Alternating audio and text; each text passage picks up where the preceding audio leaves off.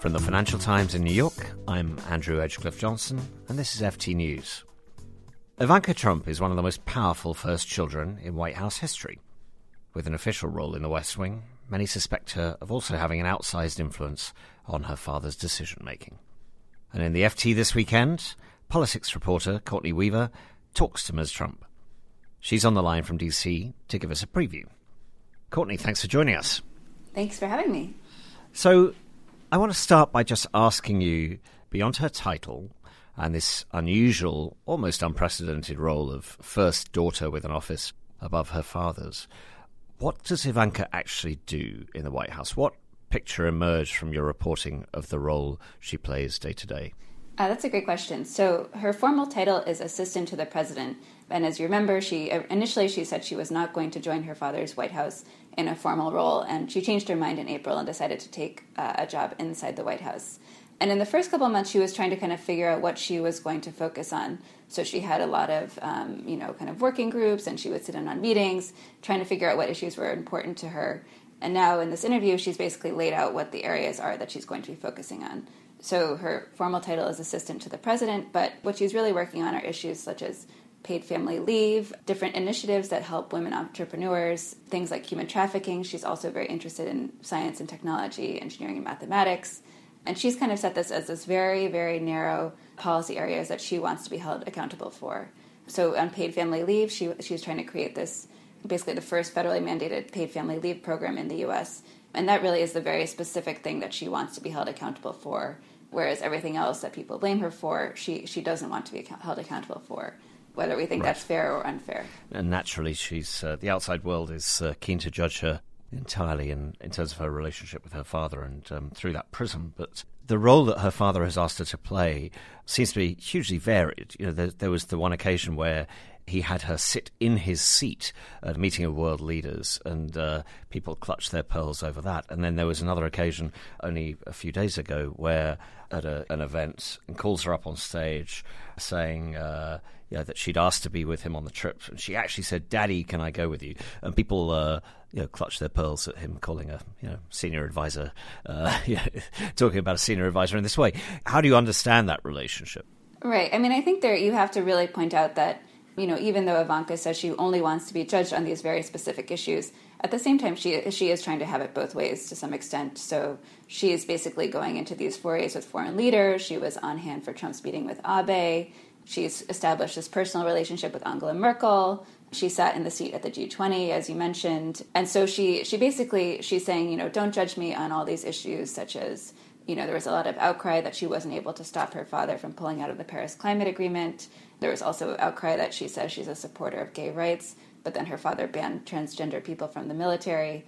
So even though she says she only wants to be judged by these certain issues, I think it's definitely fair to say, hey, wait a second, why are you putting yourself in these positions if you say you only want to be judged on these issues? Yep. So I remember when she first moved to Washington with her husband, Jared Kushner, a friend of theirs in New York telling me they're going basically to kick Donald Trump under the table if he starts getting too wild, and that they think they can be a moderating influence on her father. Now, I don't know whether you believe that, but you start with this anecdote about the weekend of the Charlottesville protests and the violence in Charlottesville that has brought this question of white supremacy to the foreground of American politics. It was a weekend when Ivanka and Jared were out of town, and there have been a couple of those occasions where they've not been physically there, and Donald Trump has gone off script and the chaos has ensued. Do you see a correlation there between their presence in the White House and the president staying on script? Yeah, I think, there's people, allies of them in the White House, allies of Jared and Ivanka say, basically every day the president goes off script. So basically he would do it every day. So, no matter when they go on vacation, it's always going to be a problem. I mean, I think the Charlottesville situation is a very specific one. This was a real kind of low point for the Trump presidency, just the way that the president doubled down on his comments that many sides were responsible for the violence. It had this huge, huge outcry, and obviously there's been many controversial moments in this presidency, but this was really a new level. And then the added layer of that, obviously, is that Jared and Ivanka are themselves practicing Orthodox Jews. So to have the president come out with a less than strong condemnation of, these neo-Nazis marching through the streets of Charlottesville chanting Jews will not replace us was really quite striking. But, privately they do insist that they are a moderating force in the president. They just say we don't always see it, or they try to help on certain issues, but they can't win all the time, and also they can't convince the president to abandon the campaign promises that he made to the American people. Another thing people can take issue with, but that's their position. Talk us through the reporting process here. The relationship between journalists and this White House is never simple. Can you tell us something about the access you had and what you learned from that process? I met with Ivanka 3 times, and I met with Jared once. They're obviously very concerned about their image. They're very concerned about kind of how they're perceived and that their quotes are not taken out of context. So we had 3 conversations, and from that, we were allowed to use certain parts of those conversations. And then separately, she emailed some comments to us as well that she thought were more specific. But it just gives you this insight into, especially Ivanka, she's grown up, in the media spotlight her whole life. And it's this really interesting contrast to her father. Her father speaks off the cuff. He says all these gaffes. He's not scared about saying anything. And she's very, very focused on kind of controlling her image, controlling what she says, which obviously is a very hard thing to do in this White House.